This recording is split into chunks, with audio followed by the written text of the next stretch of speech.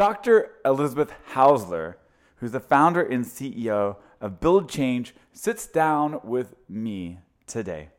She's a skilled bricklayer, she's an engineer, and Build Change saves lives in earthquakes and typhoons. Let's hear about it now.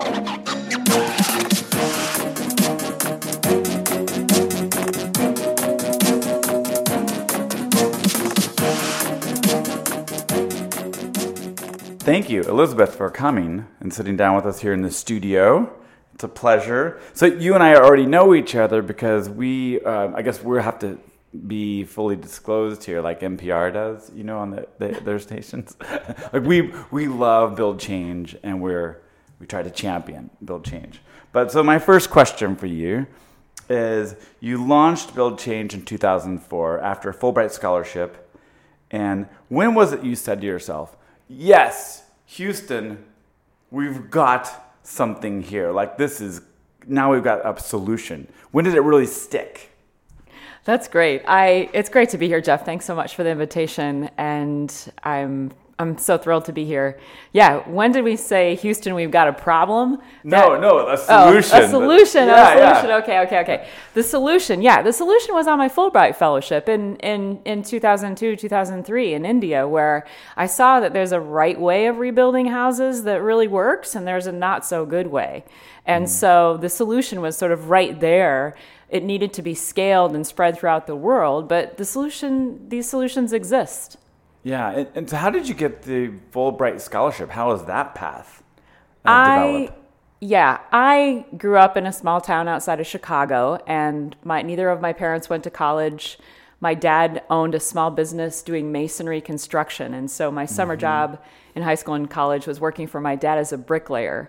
Right. And then I moved out here to go to grad school at Berkeley and study civil engineering. And while I was in grad school, there was an earthquake in India that killed about 20,000 people.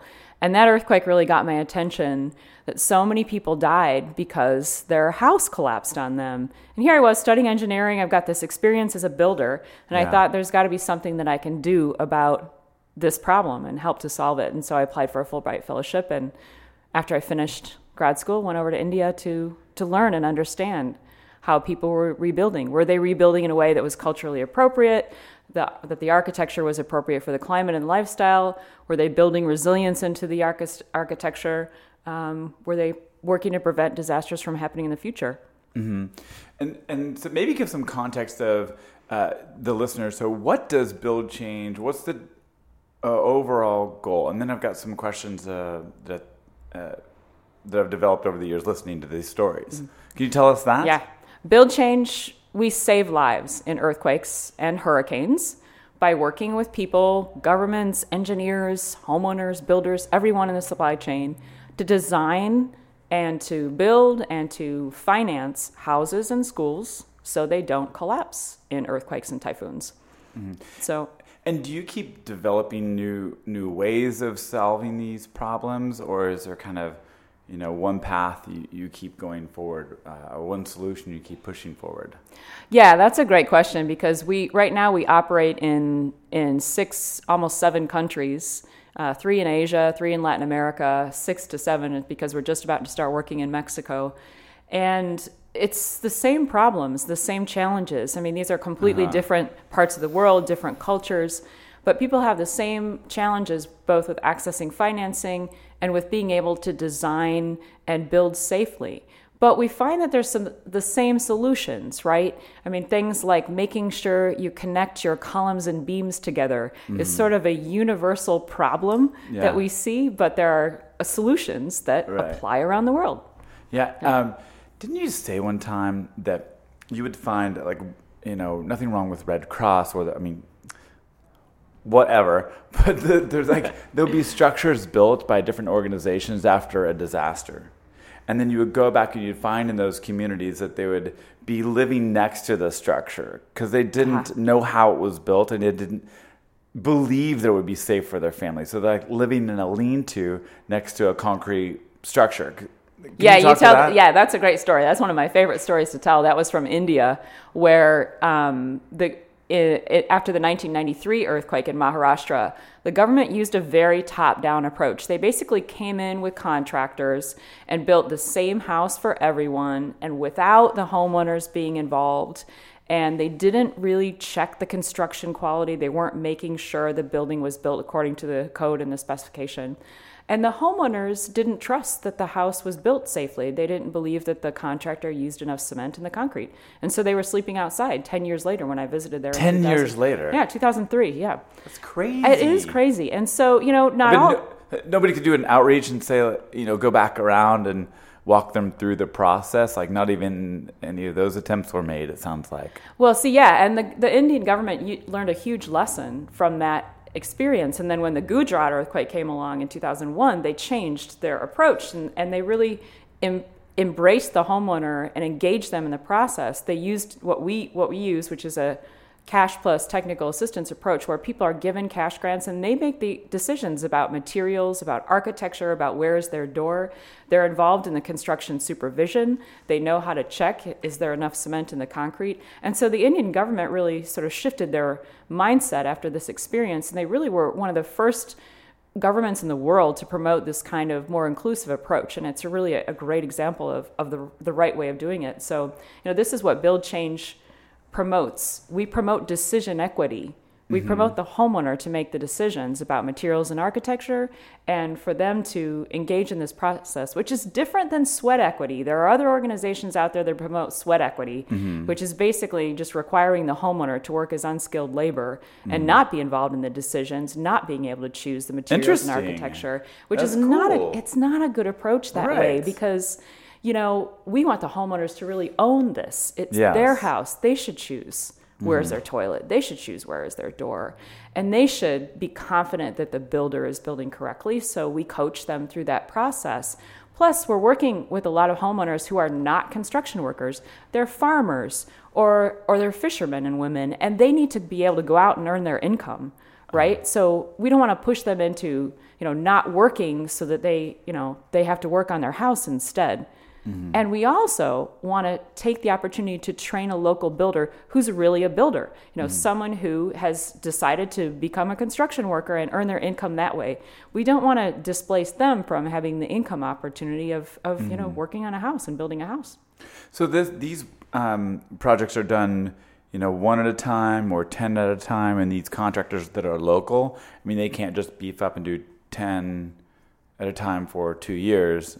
Do they just kind of do like for 10 years do 2 at a time? Is that sort of the approach for the workload? It depends on the context. We've had in China after the 2008 earthquake, we had these small teams of contractors that would do 8 or 10 houses at the same time. That's about how much they could handle in small groups. And then they would move on to the next batch of 8 or 10 if they did a good job in the first 8 or 10. So, we're kind of building incentives into the process. In Haiti, we've had sort of single individuals, single builders who then move from one house to another. It depends on the context. In Colombia, we're working with a little bit larger scale contractors, but again, that program is looking like it's going to be in groups of 8 or 10 at once, that sort of thing. But it gives us a great opportunity to train the builders on the job. We do a lot of training. We've trained something like 25,000 people worldwide in basics of safe construction, but you can't train someone how to build a house by just showing them how to do it, right? I mean, my dad sort of taught me how to lay bricks on the job, but, I had to practice it in order to get good at it. Yeah. And so it's the same thing. So we need to provide opportunities for builders to build their skills on the job rather than just in a classroom. And you're a social enterprise. Yes. So at what percentage because the money is to build all these houses and rebuild, is at what percentage derived from government assistance, from local government assistance, versus maybe donations you might receive? Yeah, that's a good question. So we have several streams of income. One is straight philanthropy because, Build Change, we are a social enterprise. We are a nonprofit. We operate a little bit like an engineering company, but, we're working with clients that really can't pay for our services. And so we're providing those services at a discount or for free. And so we're supplementing that by philanthropy. We also do get paid by some government partners, although they usually can't cover our costs either. So again, we're working in a market that is, doesn't really work. We're working with informal neighborhoods, with lower income homeowners, And so we rely on philanthropy to make up the difference. Got it. So you told me you were from Illinois, and before graduate school, you were in the engineering industry, or engineering consulting. I got that. My first job was working for my dad as a bricklayer, but my first real job after that, I worked for Peterson Consulting, which is now Navigant in Chicago. And our client was a major waste disposal firm that was having to request their insurance companies to pay for cleaning up contamination to groundwater from leaky landfills. So, why is there so much leakage in the first place? Can't we build landfills in a way that they prevent this leakage from happening, or can't we create recycling and pull materials out of the waste stream and that sort of thing? But this is back in the 90s. Got it. Sort of, when sort of the environmental movement was really, was really strong. But the interesting thing was that I wanted to continue to study this, and I landed here in the Bay Area my first semester at Cal in the civil engineering program, and I said to one of the professors, I really want to study landfills. And he was like, oh my gosh, you have more enthusiasm for landfills than anybody else ever. Well, kind of, yeah. But then he also said, been there and done that. We've figured that out. Oh, really? Earthquakes is where it's at. Yes. Oh, that's cool. And so just completely opened my mind to both the state of the practice of earthquake engineering, as well as the gaps that still exist. And there really hasn't been robust studies on how to retrofit masonry, informally built, simple masonry buildings in this emerging world context. Right. 10 years ago, people said it couldn't be done. People said, you can't retrofit these buildings. And we've done it. We've retrofitted these types of buildings. We're scaling these retrofit programs, and we've shown that you can actually do it affordably, in a way that's locally appropriate. There's still some questions. We can easily do single and 2-story, maybe some 3-story buildings, but in Bogota and Medellin in Colombia, we're dealing with some 3, 4, 5-story buildings. Are you? Yes. That gets complicated. It gets complicated and expensive to use the sort of, standard cement and rebar solutions. And so lately, we've been looking at innovative solutions for retrofitting these buildings. We keep talking about, is there a magic paint out there that we can just spray? Or is there a vine that we can grow around the building that would prevent it from collapsing? So we really need, more innovation there. So if any of your listeners have ideas, I'd love to hear them. That's cool. Yeah. And you know how there's always a reaction to every action? And on that social question, maybe there's benefits and things that happen once you've gone into community and you've made some houses safer. Have there been any examples of different reactions to your actions that surprised you? Yeah, yes. What I love to see happening is when we work with one homeowner to retrofit, and then the neighbors all want the same thing. I mean, that's really kind of the chain reaction that we're trying to start. Yeah, we're looking for. I remember we did one of the first houses we worked with in China. There was we're dealing with masonry homes, and so for a masonry home to withstand an earthquake or a typhoon, you need a good amount of solid wall, without large openings in both directions. But we can't promote people to just live in a bunker with no windows and doors. That's not going to be appropriate either. And so in China, there was this preference to have the window and door, these large openings right next to each other. So we can't come along and say, okay, block in your opening. Instead, we figure out a way of reinforcing it. And so we worked with this one homeowner who had this situation, large window and door. And so we worked with her to put a ring beam, a lintel beam over the top and connect everything together. And then she told us that her neighbors all wanted that too. Yeah. And that's the chain reaction that we'd like to see and we like to promote. And can you paint a picture of what the neighborhoods even look like in Bogota or in China, as you just referenced? I mean, are these one-story buildings? Are they paved streets, non-paved? Is it a farm sort of environment? Is it inner city? Could you paint a picture for us? All of the above. We've worked in all of the above. So we did our first program in Indonesia after the tsunami, and this was mostly rural in the rice paddies in Indonesia. So they were single, non-coastal, like inland? It was coastal, coastal and a little bit further inland. And we've also done work up in the hills where all the wonderful Sumatran coffee is grown in Takengon. There was another earthquake there a few years later. But these are single-family homes, tall walls, high-pitched roofs because it's very hot there and people don't have air conditioning. But they're mostly single-family confined masonry or wood frame homes. In China, it was, again, we were out in the farmland. And so there were sort of groups of homeowners, 8 to 10 together, clustered together in the middle of the farmland. And again, single and two-story buildings. Bogota and Medellin are a completely different story. We're in the middle of urban, informally built neighborhoods, and some of these places are just crazy. The plots are all strange shapes, triangular, trapezoids. They're not uniform. And because there hasn't been regulation on building, you'll see the ground floor will be one plan, and then the second floor will stick out over the ground floor. And so the building ends up looking kind of like an inverted layer cake or an inverted wedding cake. Yeah. And these are scary buildings. I mean, these are the buildings that keep me up at night, right? Their overhangs aren't engineered properly. Yeah, and they've got heavy walls on them. They've got what? Heavy walls out on the cantilever. So, yeah. I'm laughing only because I've been in northern India, and I've got like a picture of this house. Yeah. It was just what you're saying. I mean, it was on a hill, sloped, and maybe 8 stories at its apex, and then down to 1 story or 2 on its, the uphill side, getting bigger all the time as it grows out. It's just like, it just looks crazy. Yep. And can you also? I think you worked in Nepal too, right? Yes, You still. Those seem to be really romantic, at least in my mind. They've got these old brick walls, and but the structure is ill-equipped to actually do its job. But there's like 2 layers, and you talked once about how the family lives on the second, or like grains on the third, so maybe the third stories, and the animals are on the first. Can you tell us about what those structures look like? Those structures are those sort of picturesque structures that you see on the hillsides of throughout Nepal.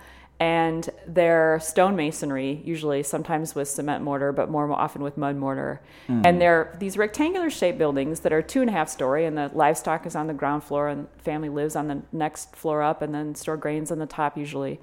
And what's interesting is that you stand kind of across the valley from these structures and you see them, and it's like this beautiful Nepal picturesque hillside.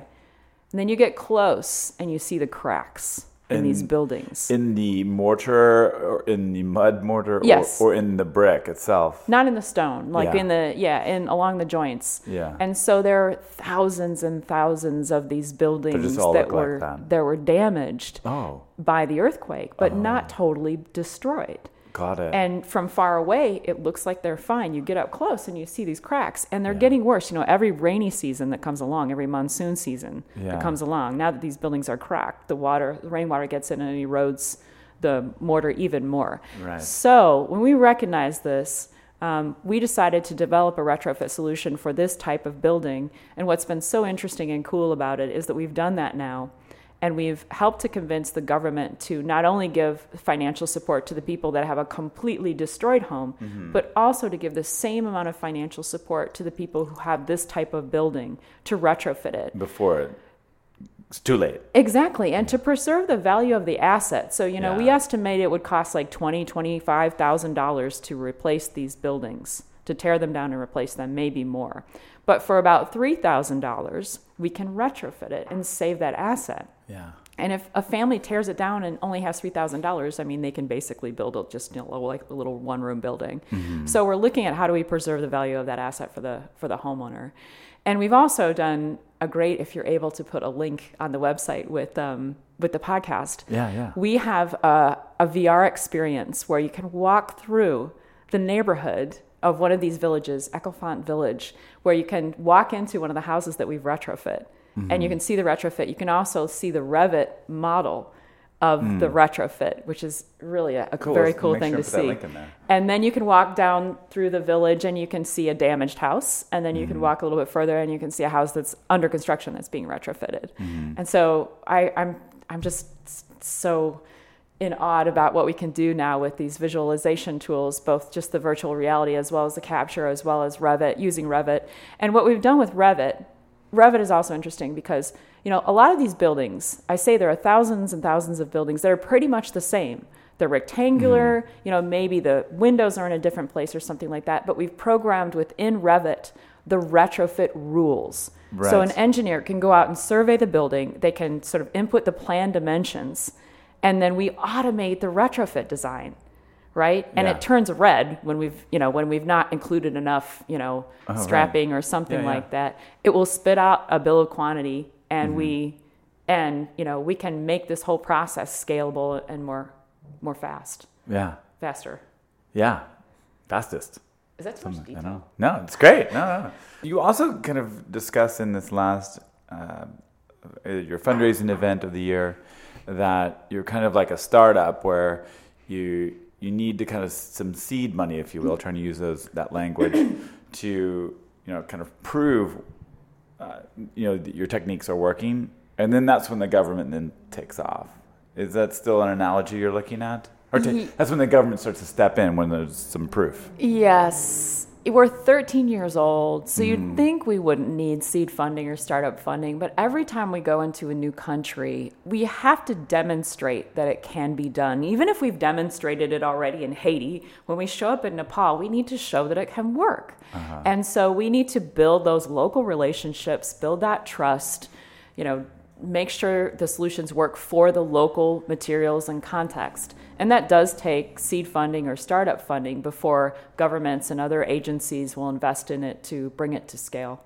And you're an expert at this. I mean, would you say you're like the expert? Do you find yourselves on being asked to be on panels, and has that been going on for a long time? Are you the resident expert on CNN sometimes, or what?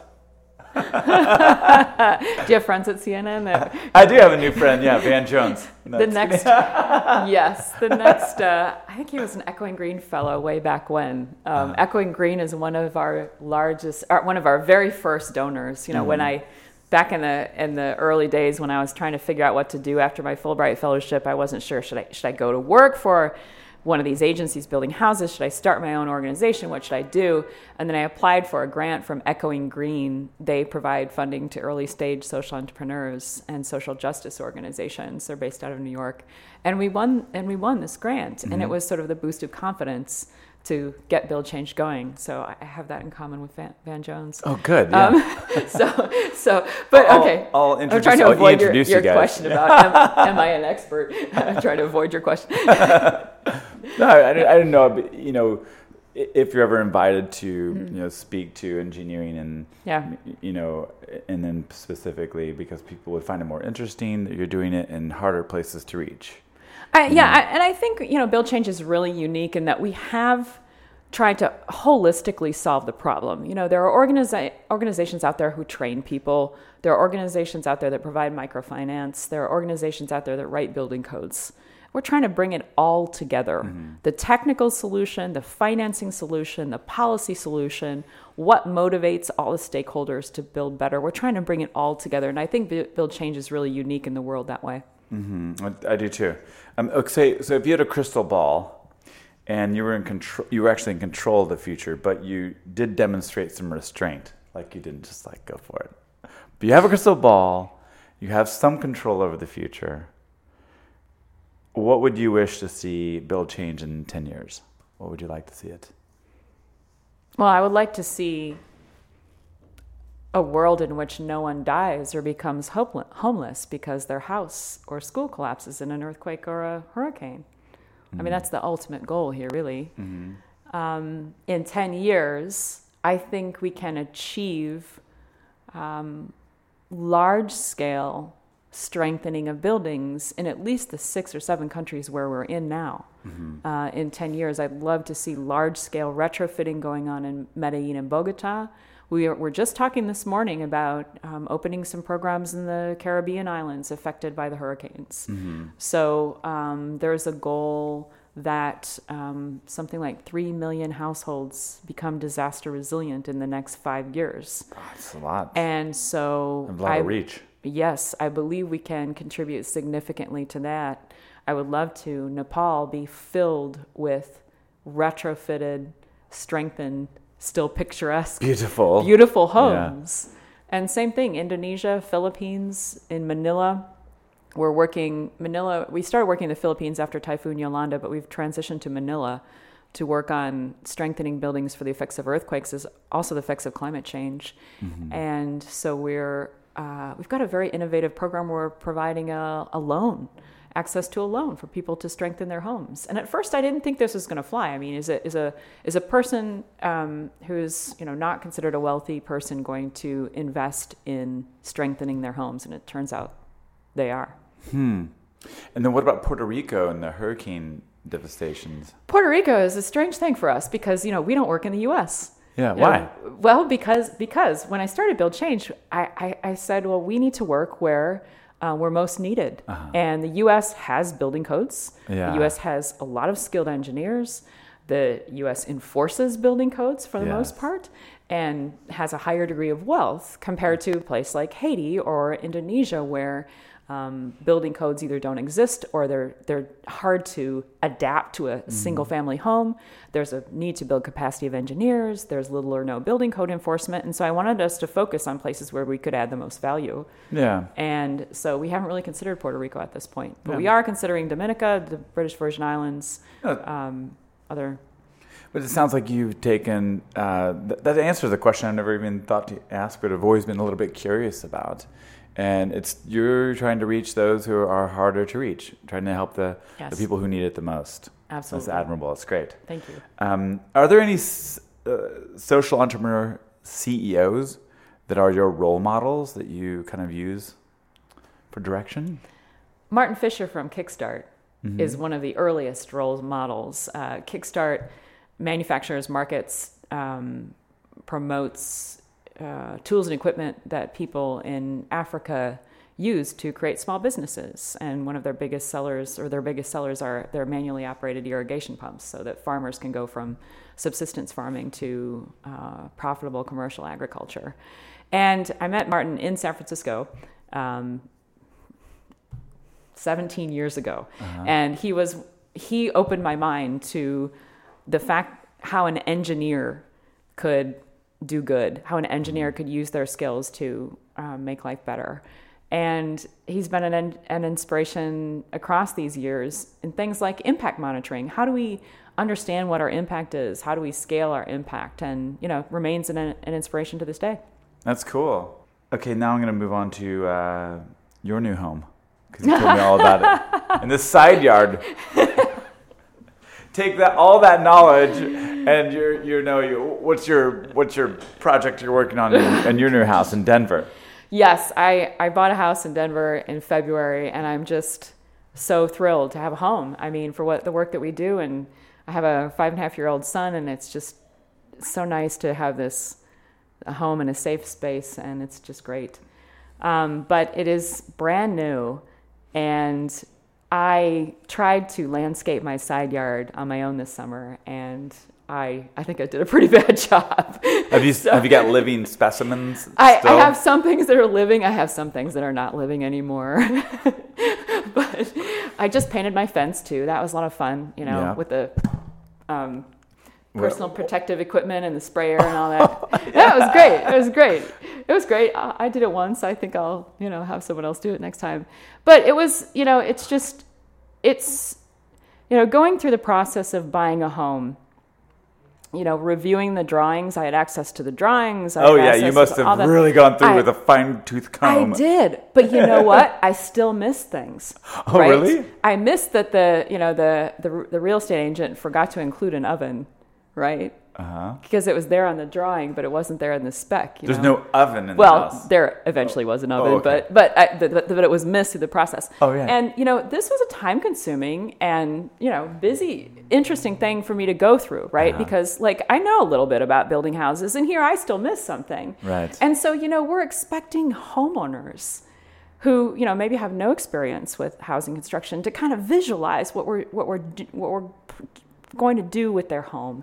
And that's why these VR tools and the Revit tools are so compelling, because we want the homeowner to make decisions. But if they don't understand what we're talking about, if they can't see what we're talking about, if they don't understand that we're asking them, okay, where would you like this interior wall? Then it's just harder for them to make a decision. So, going through this process was, builds even more empathy with me for the homeowners that we're working with and, the challenges they face. Yeah. Now I get it. So the Revit is really the tool for the homeowner that's doing the retrofit.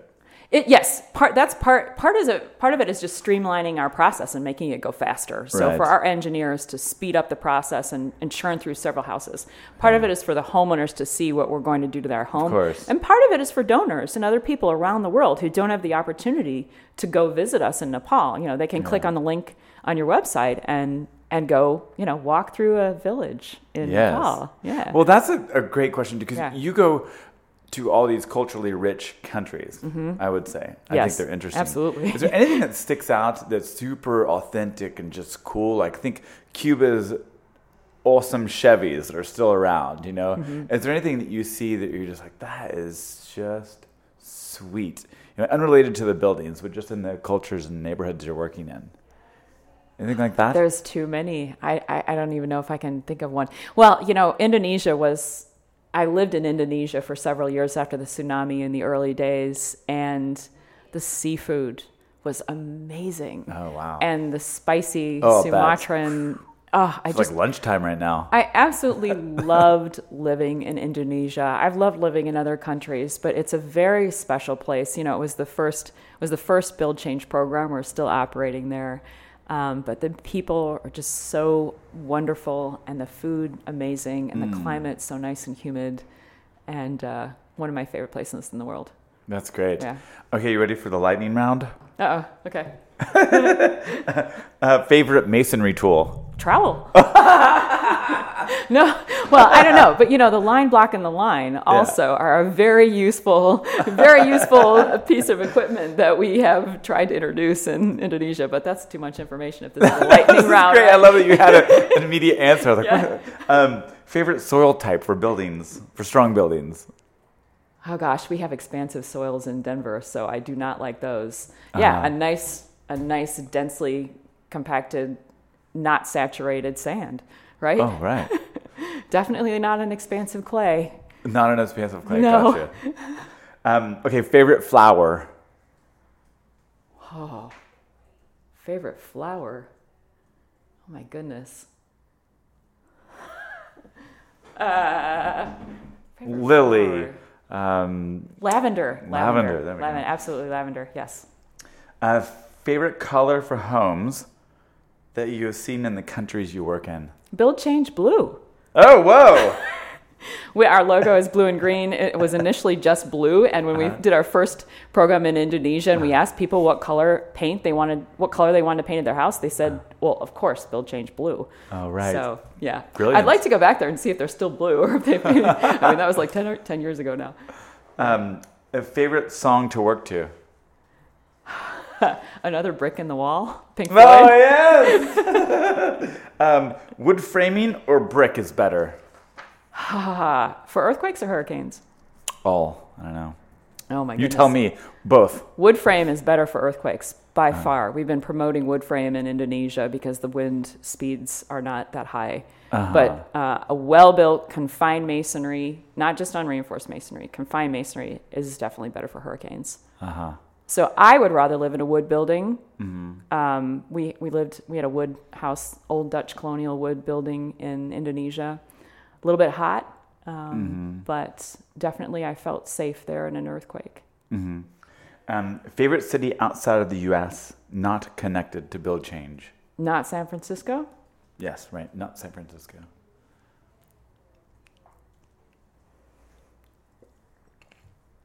I can't do this as a lightning round. I have to think. We can come back to that. Oh man, favorite Is Denver really a mile high, or is it almost? Yeah, it's a mile high. Okay. I mean, parts of it are a little bit below a Gotcha. mile. Yeah. Who's your favorite comedian or actor that makes you cry, laugh, emit some emotion? Like, which one, the most emotion? Oh man, I'm not used to being asked. I just pepper them in there, Elizabeth. Will Ferrell, I said. Okay. No. For me, no. It's definitely. Well, the movie I was crying in recently was Hidden Figures. Okay. So, I love that movie. It's just such a wonderful, powerful story about women, African American engineers and scientists succeeding at NASA. So that's my most recent movie I was crying in. Well, that's good. Yeah. That's a good answer. Why should people? This isn't a lightning round. That was it. But why should people join Build Change's community and support the efforts of your organization? To save lives. Because not everyone has access to the knowledge and the technology and the funding to build a safe house. And, going through this process of buying a house myself, I realized how precious this asset is, both in terms of a financial investment as well as in terms of protecting your family. And not everyone has that opportunity. We've heard stories in Haiti when Hurricane Matthew came through of people just laying on the ground. Mm. They had no protection in that hurricane. And so there's so many people out there in this world that are not protected from these disasters when they happen. And, Californians especially are exposed to these kind of threats. And so helping to protect other people in the other parts of the world is a very rewarding experience. I was talking with another friend of ours. Actually, I think her husband's on your board. And she was saying that we do a few different philanthropic we've joined forces with a few different organizations, some of them more local and some of them like yours. Mm-hmm. And the benefit for us, I think, in my heart, to helping promote anything and everything that Build Change does, is that there's this greater community that's the world. Mm-hmm. And then we make the greater world stronger, we make ourselves stronger. Just as if you didn't just help your neighbor next door, but you help the one across town. Yep. Mm-hmm. And that's why I love it so much, and I thank you. And I'll end with this question, which I ask everybody. What is your favorite room in your house, and why? I have two favorite rooms. My office and my bedroom. When I bought the house, I wanted to make sure that those two rooms faced south. Mm-hmm. Because in the winter, at this time of year, the sun is just wonderful. It's just streaming in, making me feel all warm and cozy and safe. Yeah. Which is what a house should do. Yeah, great. Well, Elizabeth, thank you so much for coming. You're wicked smart, and I love spending time with you and learning all about this. So I look forward to seeing you again soon. Thanks so much, Jeff. It was great. Pleasure. Pleasure.